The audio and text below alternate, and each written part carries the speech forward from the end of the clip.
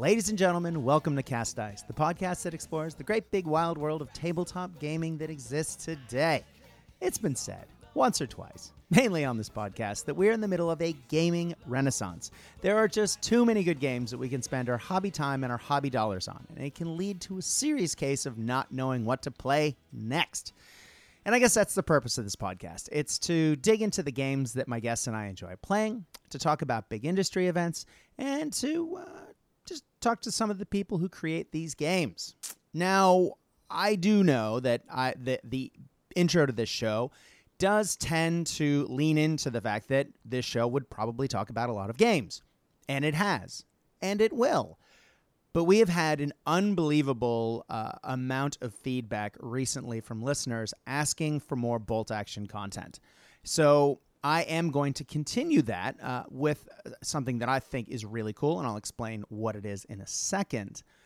But I did want to explain starting out that I will be going back to look at other game systems very soon, and I will be doing more bolt action content. So hopefully that will keep you, the listener, happy. Please stay till the end of the episode if you would like to give feedback on what you would like to hear, if there are particular game systems that you would like me to cover, or if you would like me to continue on the bolt action train. Please do let me know by messaging the Cast Dice Facebook page. Again, I'll give more details at the end of the episode.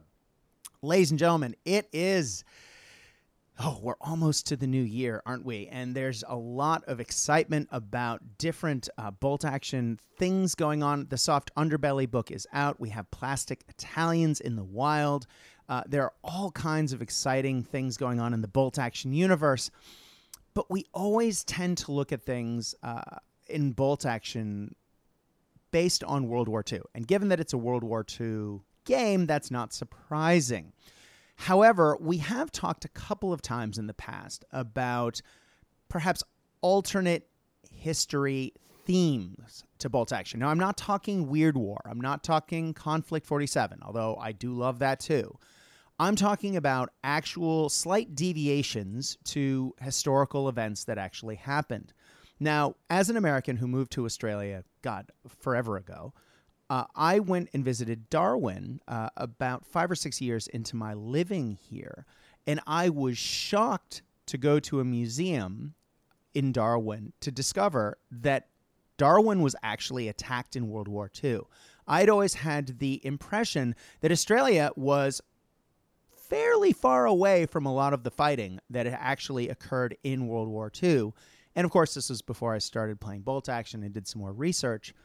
But due to propaganda purposes, it was not widely spread that Australia was actually bombed and in some cases attacked via different means during World War II. And our guest today has taken that idea and has just run with it and has created something that I think is absolutely fantastic and really value adds to the bolt action community. So, longtime wargamer and listener of the show, and friend of friends, and just all-around rad guy, Adam Stone is joining us today to talk about a really cool new PDF he's been working on. Adam, man, welcome to Cast Dice. Thanks, Brett. Good to be here. Mate, the invasion of Australia. Now, if you want to listen, guys, at home, and follow along while we're doing this, if you go to Pete West's website, Bolt, Alt, ALT, Action, and you go to the Army List section, the most recent PDF that you can download for free is the campaign, The Invasion of Australia PDF. And Adam, that has been sort of the bee in your bonnet for a while. I opened this and looked at it a little while ago because you sent me some things prior to its release. But now, having looked at it as the quote-unquote finished beta product, my God, like this has more content than some campaign books. It is fantastic. How did you get started on such an epic undertaking? Not only do you have army lists, you have missions, you have background material, all for a what-if question of what if the Japanese actually invaded Australia during World War II?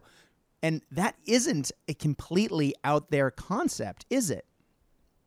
No, it was. I guess the genesis of invasion and something like that really starts sort of back in the early 70s for me when I watched The Longest Day, Mm-hmm. which is for me one of the great war films, and certainly inspires a lot of bolt action sort of thoughts these days. Mm-hmm.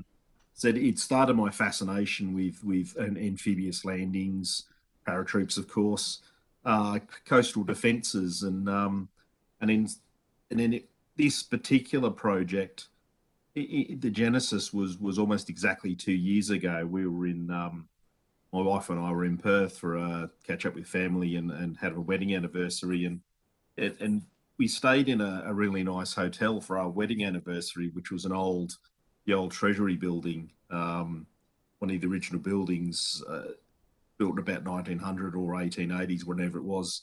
And I remember after having catch and lift, walking to our room and sort of looking down this stairwell, which was one of these grand old stairwells, and then looking at the walls of this place, which are about 18 inches, 2 foot thick. And I'm thinking, this place would be an absolute horror of a place to try and defend, because I guess being a lunatic war gamer, my mind is always at that sort of like, what if, how would I play this in a war game? Mm-hmm. Um, and then it sort of started to look around Perth in relation to some of the older buildings that might have been around back in the day.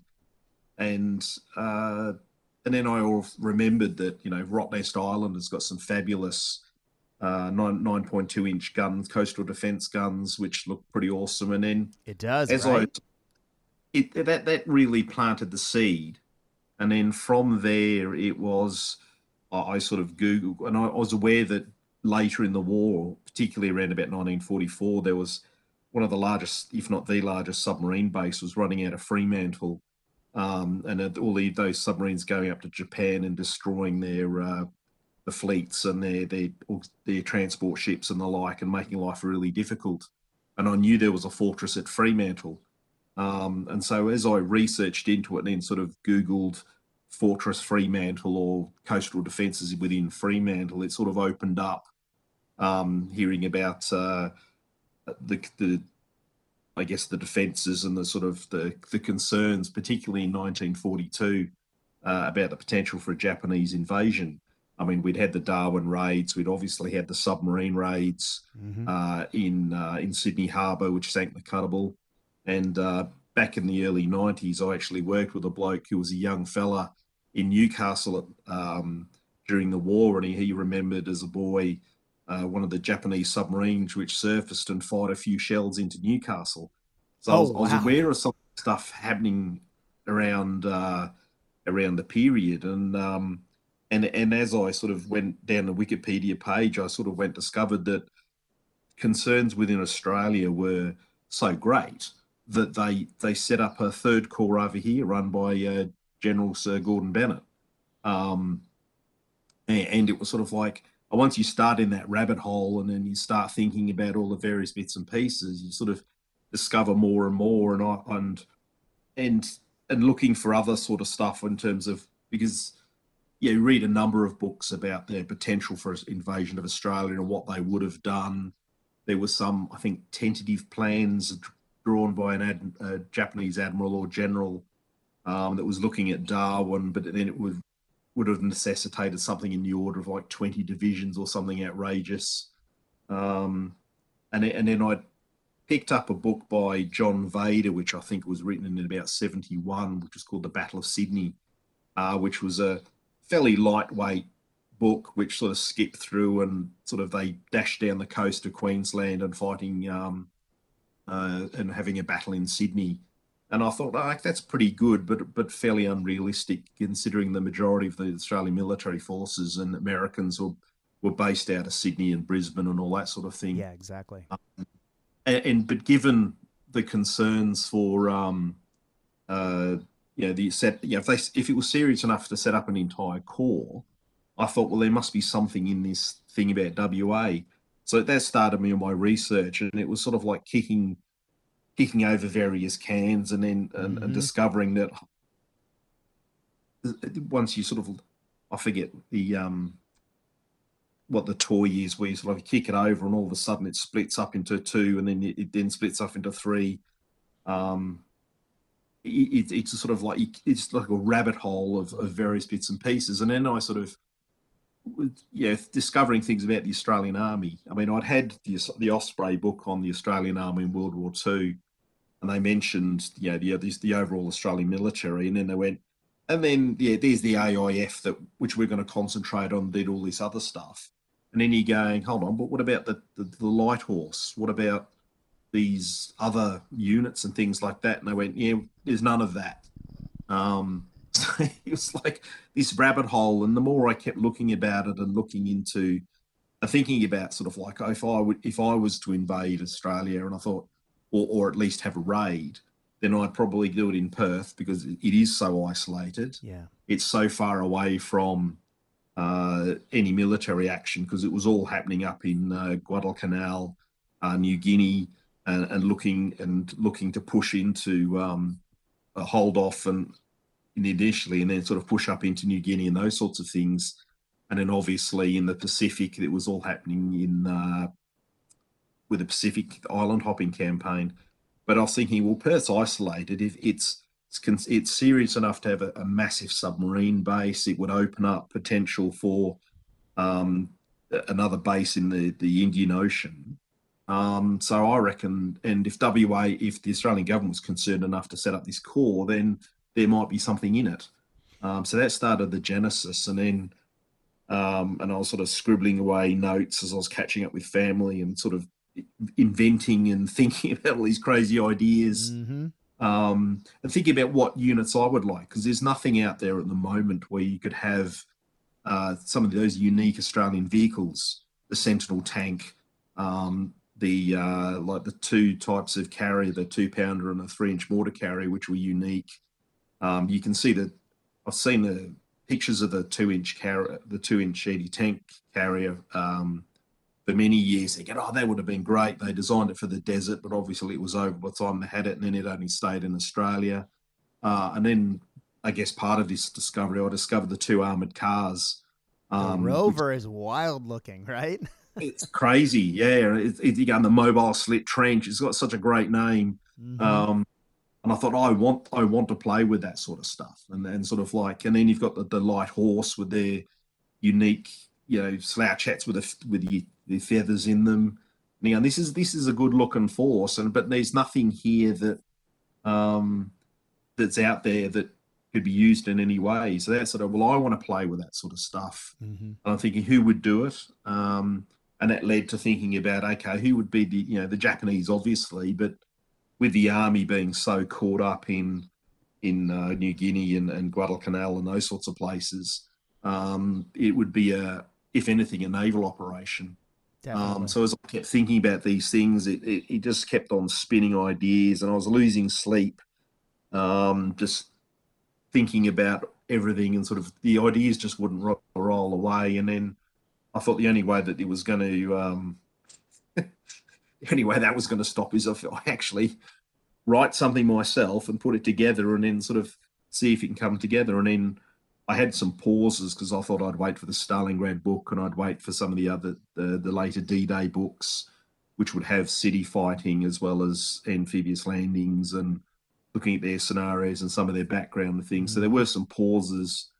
But yeah, and even after about 18 months, and particularly with COVID not being able to go anywhere, it was sort of like, well, this is where I'm going to put some work into this, because the idea wouldn't go away. I mean, sometimes in your crazy ideas, as time goes by, you think, oh, I reckon that's a bit silly, I won't do that anymore. But this was an idea that just wouldn't roll away, so I thought I'll stick with it. Mate, clearly a lot of work has gone into this PDF. As you said, I guess COVID gave you the time to get it all on paper. I want to touch on a few things you said there, because you've laid out a lot of the footwork of what I'm going to be asking you about later.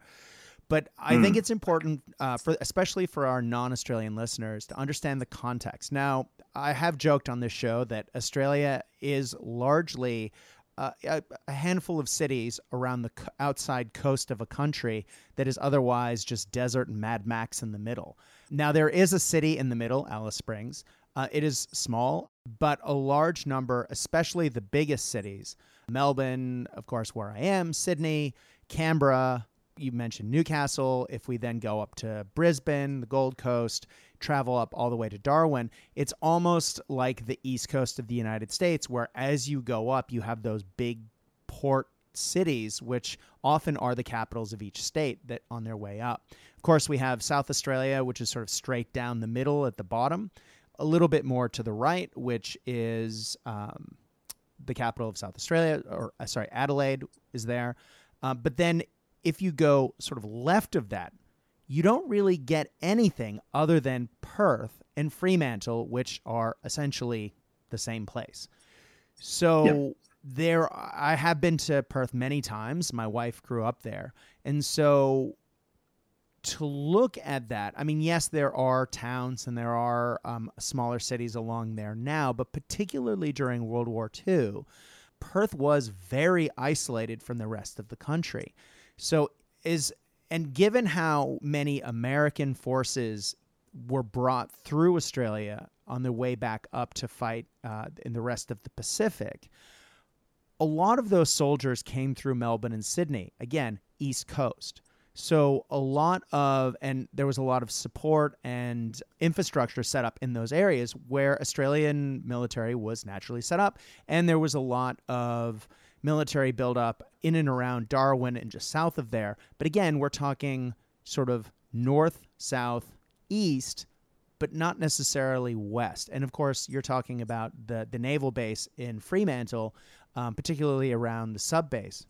Now, if the Japanese were looking to come in and get a port and get a foothold where they could just unload materials and then expand out from there, it seems to me that Perth would be the likely candidate of an attack. And I think that you focusing on that tactically makes sense. And that's based on actual research as well, not just armchair speculation, right? Yeah, I mean, Perth still is one of, considered the most isolated city in the world, because there is vast differences or vast distances between Adelaide and sort of even heading up to Darwin, and then some of the smaller towns like Albany, which is sort of like set in the southwest of Western Australia, is still 5 hours drive from Perth, and my thinking I knew there was the Australian government considered to be a very serious possibility, which is why they set up their third corps. But in terms of why would the Japanese do that and why would they sort of attack that, I thought, well, there's having access to the ocean, or maybe even the potential of running a base out of Western Australia just opens up the entirety of the Indian Ocean up. They wouldn't have to sail through the Indonesia archipelago, and then that would open up sort of like causing problems for people coming around Africa, or even potentially sort of opening a threat up to the the subcontinent there, which even though that's extrapolating a long way, and the Japanese never seriously considered that, that was kind of like, well, there's a reasonable justification for saying they would do that. And the other thing was again, disappearing down my rabbit hole of reading, was that after early 1942, where they'd used in Timor, by heading towards the end of 1942 and into 1943, the Japanese were looking at just disbanding their special naval landing forces and just putting them as island garrisons, and sort of like fortress garrisons in sort of like Tarawa and all those sorts of places. And with the army getting bogged down in Guadalcanal and then demanding all the resources for Navy, I thought, well, there's no way the army would be involved. So, and given I knew about the antagonism between the army and the Navy, and that I sort of think, well, here's an opportunity to sort of combine that antagonism, make it a secret from the army. And then while they were sort of like, everyone's entirely focused on what was going on with the left hook, if they did like a short, sharp jab around to the right hook in in WA, there was almost nothing there to stop them, and they'd have a bit of a free rein. Probably one of the challenges in that thinking was, okay, that would be it. I can justify or create some sort of noise about having an amphibious landing. I thought I want to have some paratroops because I love them, Mm-hmm. and I thought, okay, that's how sort of working out what sort of forces they would have. And then the difficulty says, okay, they would do that, but how would they then leave? What would be the reason for them to actually then get out of there rather than being sustained? Because obviously the rest of the war wasn't going to go very well for Japan with the immense resources of the Americans. Mm-hmm. Um, and then the demand for sort of like splitting the resources. We need all those forces back to the main effort because we're getting pushed back here. So it was how was I going to end it was probably the problem I stuck with for a long time. And it was my friend George that sort of came up with an idea that said, okay, the emperor could order them. I said, oh, okay, that's probably not a bad idea. And then sort of the pretext for that would be that because the Japanese Navy had stolen some of the Type 92 tankettes, which I threw in there because I've got a model of one of those. They look great and I wanted to use Mm-hmm. one. But they were army things in China. And then I thought, well, here's an opportunity to come up with some sort of pretext for sort of the army then complaining seriously to the emperor and sort of he orders them to disappear. So that was kind of like a helpful point. And then it was sort of like, okay, so it wouldn't be a full blown invasion because that would take up a massive amount of resources. But what I was thinking then was because again, through further reading, I've discovered that it was actually one of the Japanese admirals was in discussions with the Italians and the Germans about the potential invasion of Malta. So they were already in that sort of thinking about wild and crazy ideas. Mm-hmm. And then it was only, I think, a few months before the date I picked that the British had that disastrous raid on Dieppe. And that kind of started the ball thinking about, okay, it doesn't need to be a full blown invasion, but more of a reconnaissance in force just to see what happens. Because I'd always had a theory that if through because of the bombings, because of in Darwin, because of the air raids and submarine activity pretty much around the country, because of the big raid on Sydney, the Australian public was in a fair state of panic. And I visited the Fremantle Army Museum, and they had a little section about the home front there. And I remember reading something about if there were ever any reports of any Japanese troops landing anywhere in Australia, there were housewives in Sydney that were threatening to commit suicide and all sorts of terrible things. So my theory was, even if the Japanese had landed in Broome and landed a platoon in Broome and taken a few photographs of them marching down the street with the Australian signs and are obviously on the Australian mainland, that would cause an immense amount of panic. It would. Huge propaganda victory, and a huge psychological victory, and potentially, the Australians would panic and then, draw resources from other areas where they might be needed more. So that was kind of the thinking. But then I was sort of putting my bolt action head on. It was sort of like, I want to have all these funky Australian vehicles. I want to have the ability, if I'm going to have all these great tanks and vehicles, it's like the Lee Grant tank. We had quite a lot of them. I think we almost had 800 in Australia by the end. Of course, they never went anywhere. But it was sort of like, well, if I'm going to have all these great Australian vehicles, I actually want some sort of tank battle. So the Japanese force is going to have to be Mm-hmm. sufficiently large enough to have that. So these wild mixings of ideas and throwing things is kind of where it went. And the idea of landing in Perth and Fremantle was an obvious one as the major city within Western Australia, and huge psychological disruptor.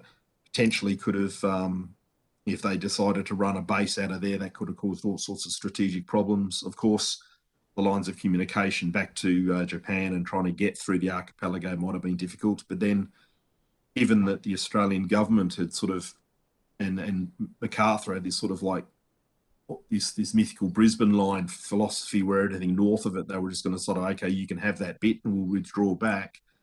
My feeling was that if the Japanese did land on Perth, they said, oh, well, yep, you can have that. There's nothing between you and us except desert. Mm-hmm. And overextended your lines of communication, all that sort of bits and pieces. So that's my reasoning. And then the all of that mix was trying to put that in order and come to make some sort of sense of it. Yeah. As I said, man, you've put so much time and thought into this. And one of the other things that I have not mentioned, but I probably should, as I'm scrolling through this PDF, not only do you have a ton of detailed maps that you very helpfully labeled, so I know what I'm looking at, which is really nice, which is something you don't always get when looking at his history books. You also have a crud load of pictures of not only the vehicles, not only the units, but you have just a wealth of historical photographs in there that you can really use when building these forces and when sort of envisioning what the battlefields would look like and what these places are that you're talking about. It is incredibly helpful if for anyone who's interested in actually putting this on the tabletop. Now, I could ask you about each and every unit and each and every army list and the armies that you've put in here, and we could be here for hours, literally hours. So let's do maybe a pulled back view and talk about some of the units and theater selectors and different armies that you've included in here. Let's start with the Japanese. Now, you have given us the Special Naval Landing Force paratroop list, both the unit and a theater selector. Now, that is just, if I'm reading it right, is just a rehash of the Japanese paratrooper unit from the book, but you give us an actual accurate theater selector to run that force as if it was dropping in and fighting in this battle. So can you talk to us a little bit about the Japanese paratroopers? Because I know you're keen to, but also for those wondering, you can get those models from, there is a line of naval paratrooper models made by Company B, right? Yes. Yeah. So talk to us a little bit about these guys. Yeah. Well, I in sort of coming up with who the opponents were going to be and what operations they were going to conduct. It was one of the starting points was really picking units that I would like to see. I mean, I've been a huge fan of paratroops ever since watching The Longest Day, and particularly A Bridge Too Far. And I think I've got at least 4 paratroop forces, British and American, German. I don't have Italian or Japanese yet, but you can. That'll come. But it was sort of.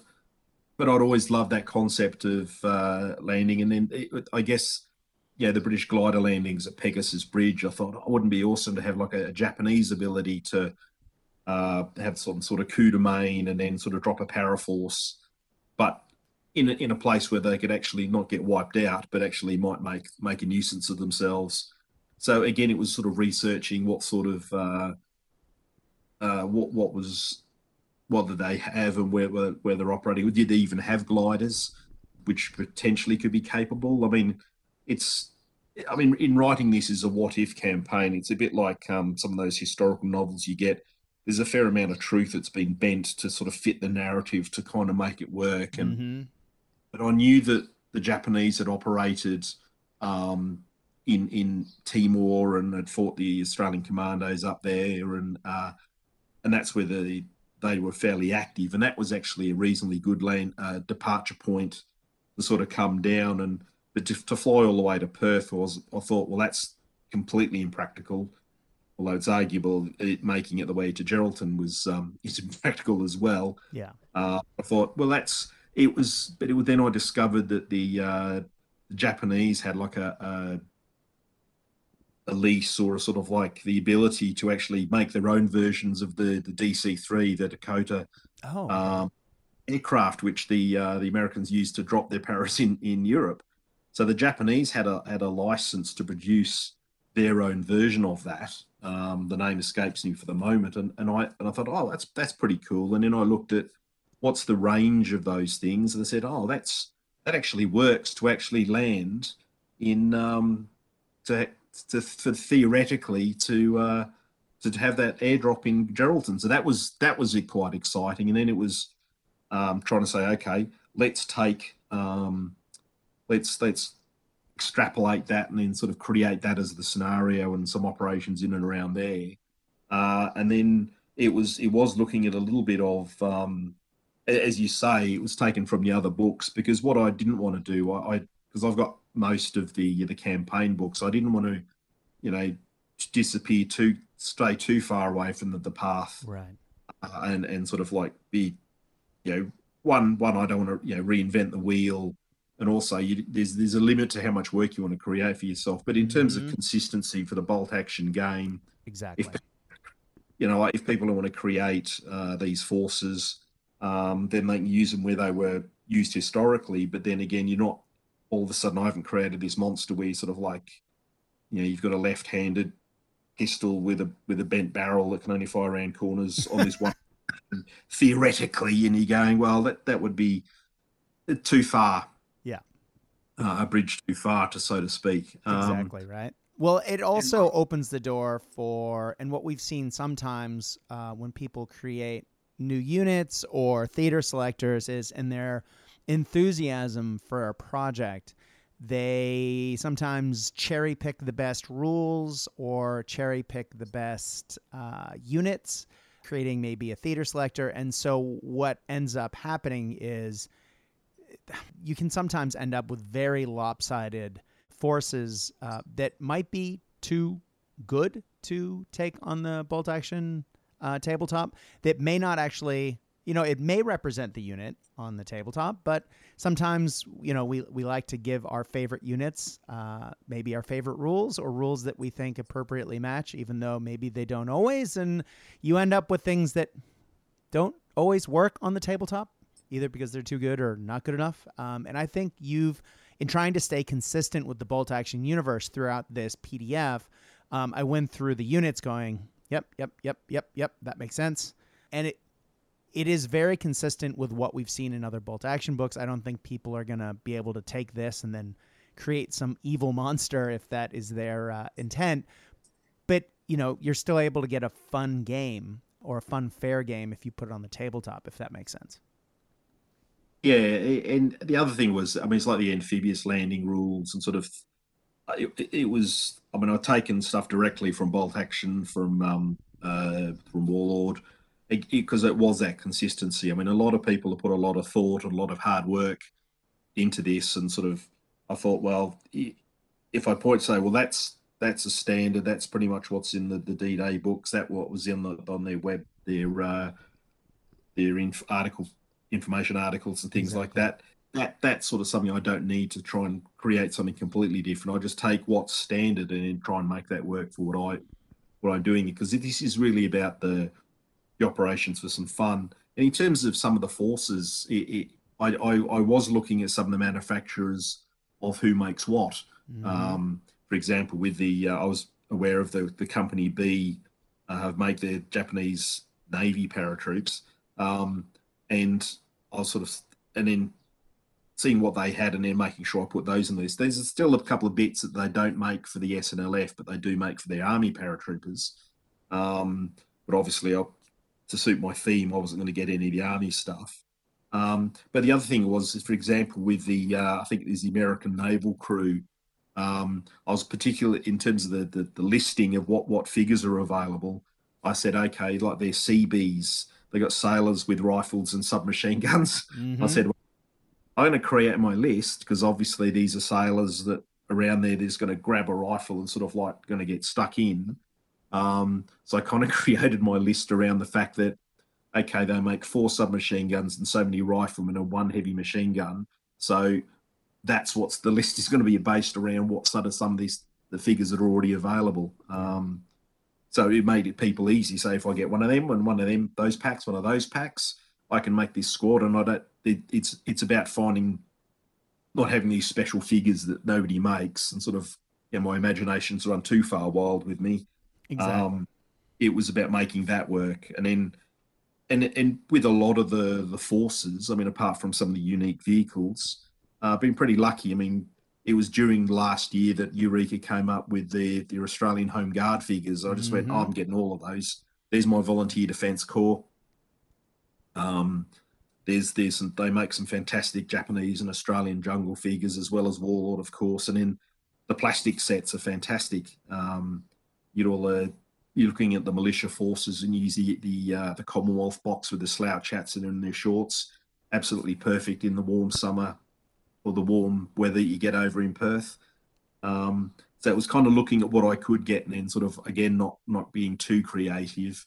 And I was lucky in that, and get, of the 5 unique vehicles for the Australians, you can actually get 3 of them, or at least 2 of them, the Sentinel tank and the 3-inch mortar carrier. So as I discovered, there was stuff available, and I thought, this is actually, again, built on my excitement to build it. So that was the one of the, for the Japanese para, that was sort of like, that's what they'll do there. And of course, if it depends on how people want to extrapolate their campaigns or their gaming systems, you can then say, okay, they've captured the airfield at Muyanuka, which I, rather than having, Airbase Geraldton or whatever it might have been, I thought Muyanuka, there's a good Australian name. Everyone loves a good Australian name. I thought, if potentially they've got this, then have this battalion or so of troops, which they could then fly from Muyanuka, then reinforce any potential operations in and around Perth as well. So there would be some sort of strategic reason for capturing that airfield.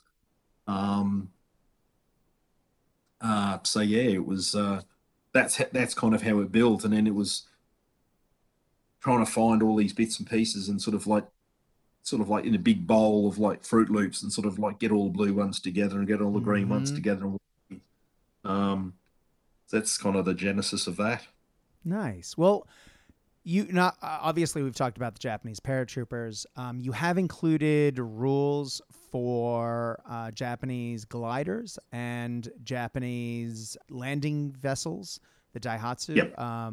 You also have some Japanese naval landing forces, obviously not the airdrop ones as well. So that, yep. That is really inclusive on one side. But that doesn't even scratch the surface of what you get on the other side. Can you talk us through some of the lists and some of the units that you've included? Now, we've talked about some of the vehicles, but just infantry-wise, you mentioned sailors. Let's talk specifically about what theater selectors people can find in this PDF to run on the Allied side. In terms of the selectors, in discovering, I should mention probably right now that some of the key books, or the information that I found, was a series of books written by Graham Mackenzie Smith. He'd written particularly three key books: Defending Fremantle, Albany and Bunbury, the Australian Unit Guide of the Australian Army 1939 to 1945, and Australia's Forgotten Army, Ebb and Flow of the Australian Army in Western Australia 1941 to 1945. Yeah. Without his works, and I'm lucky enough to live in Canberra at the moment, and the National Library has all of these things. I was able to drop in there and have a look at them. Without his works, I probably wouldn't have got anywhere near as far as I did with the whole book, because particularly his Australian Unit Guide, that lists every unit in the Australian Army. If you wanted to hear about a nurses unit or a communications unit, as well as the forces of arms units of the artillery and the tankers and the infantry, it's all in there, with some dates about where they were and what sorts of things they did. So as I was looking into the Australian Army, it was actually quite confusing trying to work out, because the Australian Army, you could almost say, was comprised of 4 different elements. You had the AIF, which were the Australian volunteers that volunteered to fight overseas, these are the guys that went to Western Desert, these guys that fought in Syria, these are the guys that went to New Guinea and the like. Um, and they're the ones you generally talk about. Then there was, of course, the Australian militia divisions, and some of that was quite confusing because they've got some regiments like the City of Perth Regiment, the Victorian Scottish Regiment, the Footscray and Prahran regiments, and you go, that's pretty awesome names. But then I was sort of, again, as I sort of peeled away all the layers, I was discovering that Fourth Division wasn't a regular army division as you normally think of it. This was again more of a militia unit. And then as I looked at other things, it was like, so apart from those militia units which provide, second division, fourth division, those sorts of things, you had things like garrison battalions. I'm trying to work out, well, what's the difference between a militia division and a militia garrison battalion? And apparently these were the things that they would have. That they garrison battalions were the guards at Cowra, where you had the famous Japanese breakout of the prison camp in Cowra, with the tragedies there. And these are the guys that would man a lot of some of the coastal defence sites with the anti-aircraft guns, or sort of some of the lookout sort of sites. So they were a separate organisation as well, which were kind of militia too.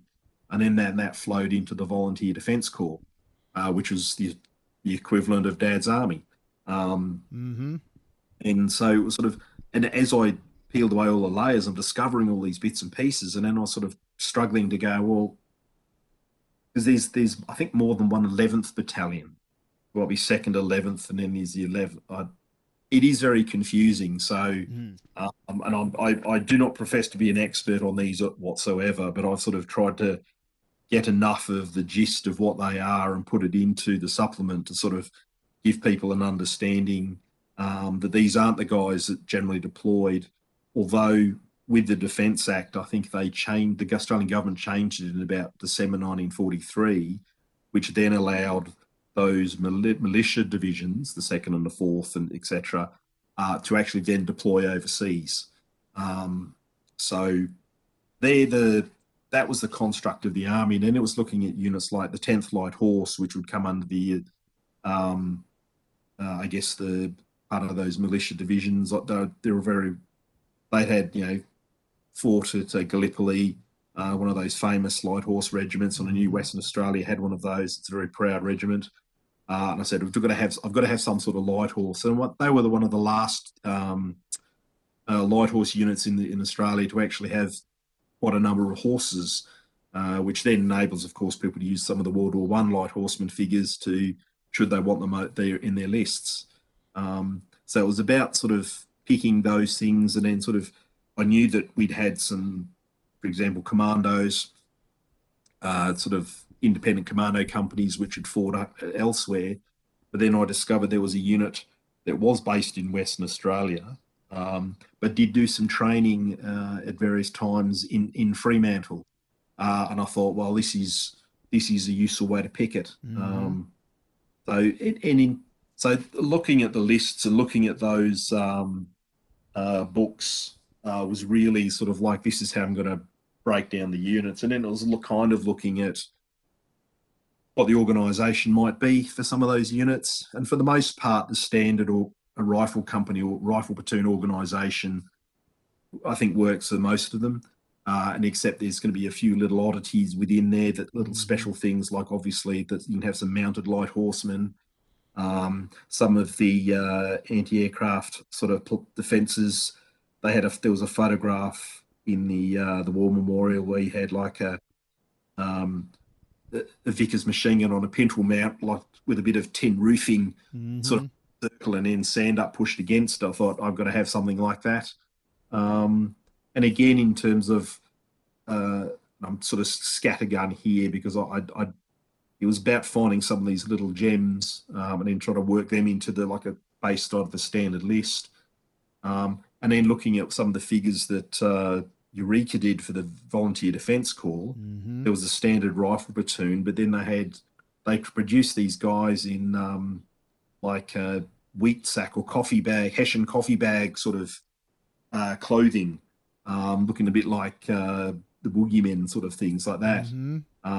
They made 4 different figures of that, and I was like, okay, well, these won't be official snipers. And these are a real unit. I've seen a video on, I think, in the War Memorial, where I think they're a unit based out of Victoria, where all of a sudden you've got these guys that they flip open. It's like a grass hill, but then they flip over a lid out of an ambush, and these guys come out in this Hessian sacking. So they made some figures for that and said, well, if you're going to make the figures, there's historical basis for the Volunteer Defence Corps having something like that. How am I going to turn that into a bolt action type of thing? Other than being specialised snipers, then it was like, I'll make them marksmen. So they can hide a little bit, they can shoot slightly better. And you've got some funky figures there which look out of the ordinary. Certainly not as professional as or exciting as the some of the snipers in their ghillie suits that Warlord make, but that's kind of like that chicken wire and string sort of outfits that we were trying to do in 1942. Definitely. And the reason I picked 1942 as opposed to later on, and the reason why I threw in things like the Rover light armoured car as opposed to the Staghound, which we got later, was that as you progress, certainly into 1943, things started to get a lot more organised. You had uniforms for everybody. People had much better training. They were running big exercises in the West. All of a sudden, you had more units. And as that progressed, and the Australian forces were getting better organised and better equipped, the Japanese forces were, as the rest of the war was going in the Pacific, they were increasingly on the back foot, and it would become something completely impractical, would become completely impossible. And it was sort of like, yes, you'd get some funky Australian gear, but in any later than that, and it was just not possible. And from my own experience, I knew that if, particularly in and around sort of like for 1942, what headquarters would assume, and they said, okay, we've set up a headquarters over there, we're going to set up Third Corps, we've got a Corps commander, we've got all these units, doesn't necessarily translate into the fact that, yes, you've got this battalion, but that battalion might only have like a company and a half, as opposed to the full battalion, and it doesn't have all its equipment because it hasn't arrived yet. So what's on paper, theoretically, in the headquarters in the East, doesn't necessarily match what boots on the ground in the West. Right. And choosing that earlier period kind of helped in that regard, because this is the way, because I can have like a handful of Sentinel tanks rather than 4 units, because we never had any. I can start having some of the Lee Grants and some of the Stuart tanks rather than complete units. Right. So it allowed for a little bit of that hodgepodge of what was to come without being completely, the cupboard being bare. So that was trying to pick a date, and also a period where 1942 worked better because the Japanese, they did do their lot of submarine operations. They did do their bombing of Darwin, etc. So that was the period of the greatest threat. Exactly. So any later, and the Japanese, the fleet would have been, you're not doing that. We've got far greater concerns than that. We'd lost too many carriers. We'd lost too many ships. We'd lost too many men. Mm-hmm. So a wild and crazy operation was just not going to happen ever.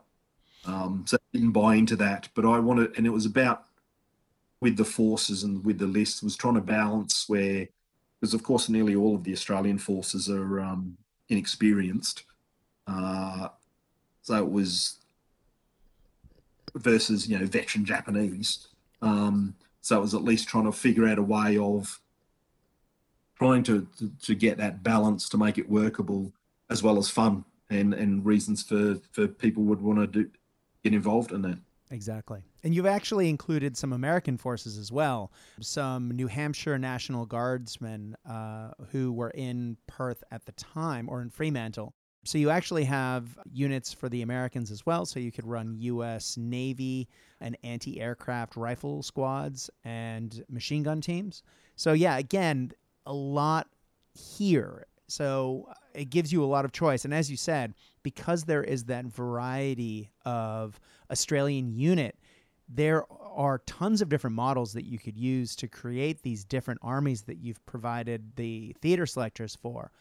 Now, I hear a couple people in the background saying, oh, but, Warlord only accepts official units during their events or during tournaments. And I could build this list, but then I wouldn't be able to play it with some of my friends or an event play if it's using the official Warlord rules. Well, sure. But because Adam has done so much work aligning this with what you would already find in the bolt action universe, it is, I think, a very easy jump to making this as a quote-unquote counts as. And so you could run a standard reinforced platoon out of the armies of a series of books, be it Britain, be it America, be it Japan, and you would be able to run almost every unit that you have here verbatim. Now, this does help you focus what you're researching, and this does help you to find some of those rare resources that would allow you to create a one-off force that may, rules-wise, resemble something that you might see on the bolt action tabletop somewhere else, but visually make something new and exciting and interesting. So don't automatically, if you're thinking, I'm a tournament player, I'm not interested in this. This is a great starting point if you want to dig in and create something that looks original and you can run. Do you think I'm appropriately saying that, Adam? I mean, from what I've read, a lot of this ports directly over. Yeah, and that was very much at the front of my mind in terms of accessibility to players. It is why having the Warlord Commonwealth set with the Australian hats, slouch hats on. Now you could say, okay, I have one of those forces and I've given them all the slouch hats, and because I also have the same sort of figures, but with the Eighth Army plastic box with the helmets on now. Mm-hmm. Normally in action, the Australians would, of course, wear the tin hat, and really the only difference between the two forces would really be like the brown boots. There's probably some subtle webbing differences there as well. But having had both forces, I thought, and I love the Australian slouch hat. I thought I'll make that. And how I've painted and based my own was sort of say, okay, I'm going to use it for WA, which is kind of it's a very sandy place. Mm-hmm. So you're going, okay, if I'm going to take this Australian forces, it was very much in my mind to say, you can also use these guys in the desert. You can use these guys in Syria. You can use these same miniatures for this early part of when the AIF came to help out in Kokoda. So there's the multiple uses for that, and things like particularly the Japanese SNLF. How I painted and based mine was for that usage. You can use them anywhere. You can use it on 1939 through to Tarawa and all those other places as well. And then throwing in the Shinhoto, the Kami amphibious tank, their Daihatsu landing craft. You can use those. And one of the areas I was looking at was Milne Bay, of course. Mm-hmm. They used those and they landed some SNLF to then fight the Australians in Milne Bay. So you could use, if you build yourself an Australian and Japanese force, you could then say, okay, I'm going to do Milne Bay for 1942 using that excellent New Guinea book. Mm-hmm. So I didn't want to stray too far away from those things, because you can say, I can take these figures and use them anywhere. Of course, things like the Volunteer Defence Corps with their that Eureka produced with their suits and trilby hats and things like that, they are a little bit more unique. But then I wanted to throw in things like the 18-pounder gun and sort of having something make it more interesting. Dad's Army is obviously a great favourite in the UK with their Sea Lion and Gigant books. Mm-hmm. And there's also a large community that do Very British Civil War, which you could also use those Australian figures for as well, should you wish. So Exactly. It's not like you're buying the one figure and I've only got one use for them. And I tried to keep that in mind so that people get good bang out of their buck. And conversely, if you already have those models and you've already painted them up, here is a new way to play with them, which is, fantastic, right? Because any chance you get to have a different use for the same army is, a new and interesting way of looking at it. And I love doing that with my armies, where you get to reuse the same models using different rules, and you can really have a good time with it. Well, yeah, let's dig in, because we've we've talked about the units. We've talked about some of the things that are included in the PDF. And guys, if you haven't looked at this PDF, again, go to Bolt Alt Action and go to the Army List section and look for Invasion Australia, and you will find all the units here. And it's absolutely worth looking through. For the pictures alone, this is brilliant. But something that we should talk about further is you've spent some time thinking about how campaigns work, and you've included 12. Now, what's interesting is a lot of the times with the missions and campaign books, scenarios are based on historical conflicts. Of course, this is a what if. So you've included 12 scenarios that are really cleverly written as if they are historical scenarios, but they feel real. Like this isn't far-fetched. This really does feel like a regular bolt action campaign book, especially with the pictures you've included. So can you talk to us a little bit about how you went about choosing those 12 scenarios, given that you weren't technically basing them on quote unquote real battles, but also then the campaign system, because I know you've put a lot of thought into that as well, having spoken to you off air. Yeah, it's the campaign system was something that I thought about a lot. For me, as we spoke previously, it was about being a slightly older gamer, shall we say, with my fair share of grey hairs. Mm-hmm.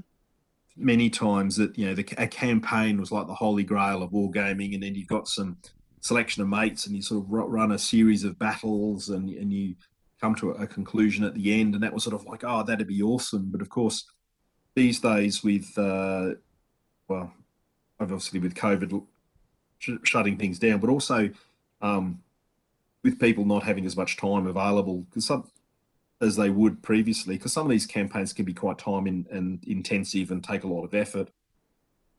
And it seemed to me, having read a variety of campaigns, there was either like a ladder one where you play this sort of scenario and that sort of scenario, and then you'd finish on that scenario, and these are the different maps sort of things. And then there was obviously the other map-based ones, which were quite intensive, whether you're on hex-based maps or those other slightly freeform ones. And I was thinking they're good. They've obviously worked very well. But I thought, well, what about a system where I sort of thought about this lattice sort of mechanism where you could have the game a little bit more freeform, where each square or each rectangle on the lattice map would represent a table. And then depending on how many people wanted to play, or how many games you wanted to play, or how you could then expand or shrink it as you require. You could have even just like a 4 square one, or a 9, or however you'd like. And as you progress, you wouldn't necessarily need to run a particular scenario for that map. You would then just take your forces, and it would be as whatever you had to hand, and then what you wanted to achieve for your broader campaign. So you could have, for example, if you create, so you've got a middle section, you push forward in the middle, and then you sort of like to create a bit of a salient. That's going to create. So the next map is sort of like your opponent might be able to have 3 different table edges to which they could come in on. Mm-hmm. So that map would dictate it more necessarily than having a formalized scenario. And the other thing I was thinking about was, rather than saying, okay, I'm going to build my force for this necessarily for this this particular battle, this particular map, create a force of, say, 5,000 points, 10,000, whatever you want to create. And then and then you build up your army. So I'm going to have a full platoon here and a full platoon here on this table, full platoon. I've got so many points. I've got, for example, 4 anti-tank guns. Am I going to, in my 10,000 point force, or 5,000 point force, am I then going to allocate one to each platoon, or am I going to keep them in reserve? How am I going to allocate them? So, and having some sort of medical system where very simple, where the infantry can come back. If you had a larger gun, we had 8 crew, and the gun gets destroyed, well, every soldier's a rifleman. You won't get the gun back, but potentially you could get some crew back. So it was really about trying to find a really simple, basic basic sort of concept to actually create some of these campaigns for some fun gaming without stretching the imagination or needing to necessarily think about uh, all of these logistical support things or taking too much time on that sort of front. Obviously, there'll be some sort of paperwork need to be done, but I tried to keep it very simple. So that was the concept behind that. Yeah. I have to admit, that hasn't had a great deal of play testing because it's such as the world at the moment, and hopefully let it go and see if that works or not. And in terms of the scenarios, I'm a Perth boy. I grew up there, and um, it went to a number of places. I've always been interested in history. So in terms of the scenarios, I was kind of looking at some of the older buildings and sort of having stayed at the Treasury building, I thought, well, that'd be pretty cool. And then on the street corner across, they had the old, I think it's the T&G Chambers building, which was like a beautiful old building, which sadly got bulldozed down in 1960 because they wanted something else. But I was looking at these fantastic Perth buildings. I thought, well, it's a postcard to Perth and Fremantle because it is a beautiful place. And there's great reasons for going there in terms of like the beaches and the wines and the food and all those places. But I was looking back at the history and sort of like what was available, what did Perth look like in the 1940s? And it was a much smaller place. There was some of the larger buildings stand out a lot more because Perth was small. It wasn't as 3 or 4 story buildings were kind of the norm, and so picking that and looking at Rottnest and having been to, looking at Geraldton and that sort of landscape, it was about picking those bits and pieces. Very lucky that the War Memorial has an enormous array of photographs and even some video of Australians during the war. And then if you go back to Perth, the Google Perth in the 1940s, you discover things had their own trams. So you've got a tram with like Emu Lager written on it and things like that, which add a nice bit of flavour, a bit of context that it's particularly Australian. And in terms of like the Federation buildings, there's a lot of buildings that you can use, some of those buildings which are not too dissimilar to some of the stuff that's around that was built in around about the late 1900s and early 20th century. So is fortunate having a lot of those photographs available, and some of those scenarios were kind of based on location and then based on what sort of operations might be happening.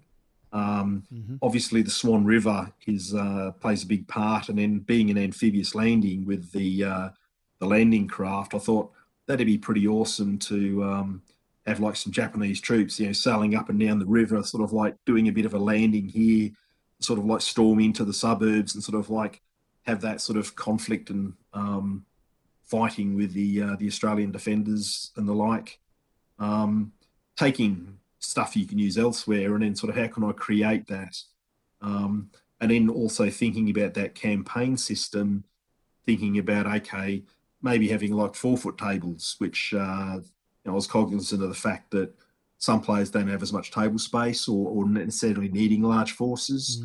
So here's an opportunity to run some smaller forces, but then you could roll them in a campaign where you don't necessarily need to have large amounts of troops or figures, but you could still have a lot of fun in that context. So that was kind of where that came from. I do love scenario number 9 in particular, saving Mrs. Curtin. Now, the Prime Minister of Australia was the Honourable John Curtin, and he was, of course, he was the member from Fremantle, I believe, from memory. But his wife, of course, wouldn't have made the trip back and forth from Canberra. Now, again, for non-Australians, you have to remember that Perth and Canberra are about as far apart as Washington, D.C. and San Francisco, for example. So with nothing in the middle. Exactly, with nothing in the middle. And, getting from one side to the other is not easy. There are limited roads. There are limited railroads. Sure, you could probably fly back and forth, and they were flying the Prime Minister at that point. They would have been, obviously. But that wouldn't have been an easy trip at that time. So she didn't travel as much as he did. And she was often in Perth more often than she was in Canberra, as you put out in your scenario. So having her as an objective in one of the missions is genius. And I hadn't even thought that would be a cool mission. But the second I saw that, I went, of course, that is a great scenario idea. And yeah, very clever. Lots of fun. Well, on that one, I have to give credit to Paul O'Grady. He been through the Sea Lion book, and there was the Kill Churchill mission within that he said was a favourite of his, and I thought, okay, I'll give that a bit of a look. So that kind of like sparked a bit of an intention, but obviously I wasn't going to kill Mrs. Churchill. No. And the other thing was it was sort of like, how can I, what sort of scenario here that I could have that where it was sort of like have some smaller forces, but sort of like could potentially make it exciting. So you've got the layout of the buildings on that one. You sort of like the Australian player knows which one, which building the Mrs. Carton is in, and then you've still got to play, and then there's different places you can actually sort of come in on.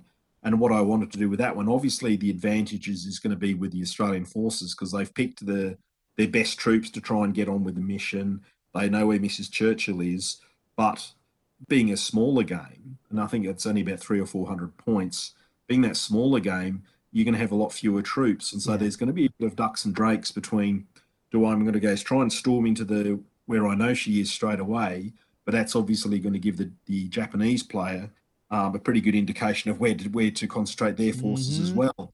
So there may be a bit, and you're going to sort of, so there's going to be a little, I hope to play a little bit of ducks and drakes there to sort of play a few mind games on sort of, I'm going to look like potentially play it as if she's on the right flank, but she's actually in the one in the left. So I'm actually going to send up a sneaky little force in there to grab her and while you're being occupied with this diversion. So hopefully there's some fun in that sort of space, and I thought that would be quite a fun little mission, and then trying to find a suitable figure for Mrs. Churchill, or even one of their daughters, to then have this rescue mission. Yeah, man, brilliant. That'd be fun. Yeah, man. As I said, that is I think my favorite mission in here. And there's some great missions in here. I do love a scenario. And so reading through these was a real treat, especially since there's 12 of them. Now, what seems to be the norm with a lot of us when we talk about these conflicts and forces these days is, of course, the miniatures. And you have not only talked a lot about how you found the miniatures and you used those miniature resources when creating the units in these PDFs and matching those up with history, but you've done a wonderful job at the end of this PDF of actually including a page of links to different web stores and different companies to find the miniatures, to build the units and to find some of those obscure vehicles that are talked about in this PDF, which is super helpful and I think is great. But not only that, you have included a hell of a biography or bibliography at the end of this. If you are looking for more resources to find out more about what you've talked about in the PDF, and a list of really helpful websites. And I don't mean a short list. It's like half a page. It's crazy. Clearly the amount of work that you put into this, just to get the pictures alone, you would have spent countless hours. And then to put all of the history and infuse that with a realistic what if scenario. I cannot say enough how impressed I am with the work that you've put into this, Adam. Again, thank you so much for doing this. It gives people who have these forces already a wonderful new way to play the game. And if you are looking for your next bolt action project, this might illuminate a little part of your brain that goes, I want to go down a rabbit hole. And then, of course, you might end up with a force that may start with this. But as you say, you might be able to theme for Milne or a variety of other Pacific or I guess North African campaign as well. Mate, thank you so much. I am afraid our time is coming to a close. However, Is there anything else that you want to talk about in this? Because, man, again, too much information to properly cover everything. But again, so impressed. Well, thanks, Brad. I appreciate those comments. No, I probably would say that it's. I mean, obviously, if anyone has a look at that and goes a look at the map, and it's basically me scribbling on a pad, the technology to produce a decent map is beyond my ability at the moment. There's still some areas there that if people want to send me some feedback and some comment on, I'm still open to that. It's not necessarily a fire and forget. I'm still invested in it, and obviously, I would make if I can improve it in any further way, I'd be happy to. One of the reasons, I mean, I did actually fly it by Warlord Games and said, "Hey, you guys interested in that?" And they said, "Well, our next the calendar's full for the next three years." I said, "That's fine. It's no drama." Which it did open up the ability to give me a lot more freedom to throw in a lot of that stuff at the back, which wouldn't be in a normal campaign book. Right. So I think just to help people sort of do their research or sort of like find some interesting stuff. I mean, more generally within Australia, what was happening on the Australian front during the war isn't very well known at all. There's not a lot written. There's a lot of. I mean, we had something like 1 million people or some outrageous number in uniform during the war, and a lot of those were on the home front. So there's a lot of stories with nationally that doesn't get much recognition. So I mean, I do encourage people to have a look at it and even look at their area. And even though I've based this out of Western Australia, being a Sandgroper myself, those people that live in Darwin or those people in Queensland or Sydney or Victoria, I hope it encourages them to go, "Oh, that'd be awesome. I could do that," and look around their local area and see what was there and then come up with their own scenarios for a bit of fun. So, yeah, I encourage people to have a bit of a look and let their imaginations run riot. Exactly. Especially since, and I know I've mentioned it before, but I really do want to draw an underline under this. I am probably not likely to create any force out of this PDF, not because it isn't amazing and detailed, but I am passionate about other parts of the war. But reading parts of this, particularly the scenarios, have given me some really interesting ideas that might lead to something down the track a little bit. I'm really, I was looking at miniatures last night after reading this, which is always dangerous, but it is, given how we don't have a million new resources for bolt action all the time, like maybe some other game systems. We do get the campaign books and theater books regularly. We do get new models, and there are new great things coming out all the time. But compared to the release schedule of maybe some other game systems, sometimes we do wait a little while, particularly in the era of COVID.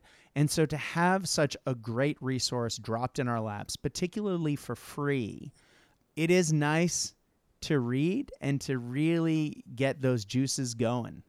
So again, yeah, I'm getting some bad ideas, Adam. You're a bad man, but I love your work. I highly recommend, especially since it's free, right? So guys, go to Pete West's website, Bolt Alt Action. And again, not only is there this PDF, but there's a ton of resources across that website. But if you go to the Army List page in particular, there are so many great Army lists that have so many great ideas in them that you can run on the tabletop and might give you an idea on either running one of those armies or run a different army, maybe as it counts as, or maybe it just sparks something in your mind. It's a wonderful resource just to scroll through. Pete's been adding constantly to the webpage, and I will continue to do so, having spoken to him. I know he's really passionate about it. It's a great resource. Guys, check it out. Adam? Yeah, I have to thank Peter West for kindly putting up this my PDF up there for people to access, and also for his comments. I gave it to him to do have a look over. So yeah, he's been very helpful. He's obviously does a great stuff in the bolt action community. I could not agree more. The man is sort of the godfather of bolt action down here / internationally. as you guys well know, I'm a big fan. Adam, again, thank you for taking the time to come on and talk about this today. I know you put a lot of time and effort into the PDF, but then taking the additional time to come talk to me about this is great, man. Thank you so much for coming on. Thanks, Brad. It was a great pleasure, and thank you very much for the opportunity to have a chat about it. Man, anytime you want to talk shop, man, we can do this. This is good. Ladies and gentlemen, as I did say at the beginning of the episode, again, thank you for listening to today's episode. We are going to continue with other game systems coverage and bolt action sort of hand in hand, both because I'm a very passionate bolt action player, but also because that's what a lot of the feedback has been. If you would like to hear about other particular game systems, and we will be covering some other game systems very shortly with some old friends from the past who have been playing some other games, look forward to that soon. But please do message the Facebook page if you have any sneers, jeers, abuses, comments, ideas, suggestions, or you just want to say happy holidays. It is Cast Dice, CASTDICE. And of course, if you go to Facebook and message the page, you are guaranteed a response by me. Hi, my name is Brad. Just remember, it sometimes takes a couple hours because I am based in Australia and I do teach. And so often, occasionally I do sleep. But I will get back to you. You are guaranteed a response. But I guess when I'm talking about when I'm sleeping, it's probably time to call it a day. And if we're going to do that, got to talk about what our old buddy Casey always says, which is, when you are playing the games that we know and love, I hope that your dice roll hot. I hope your beverages are cold. But more than that, we at Cast Dice hope that you are having fun. Stay safe out there, guys. Good night.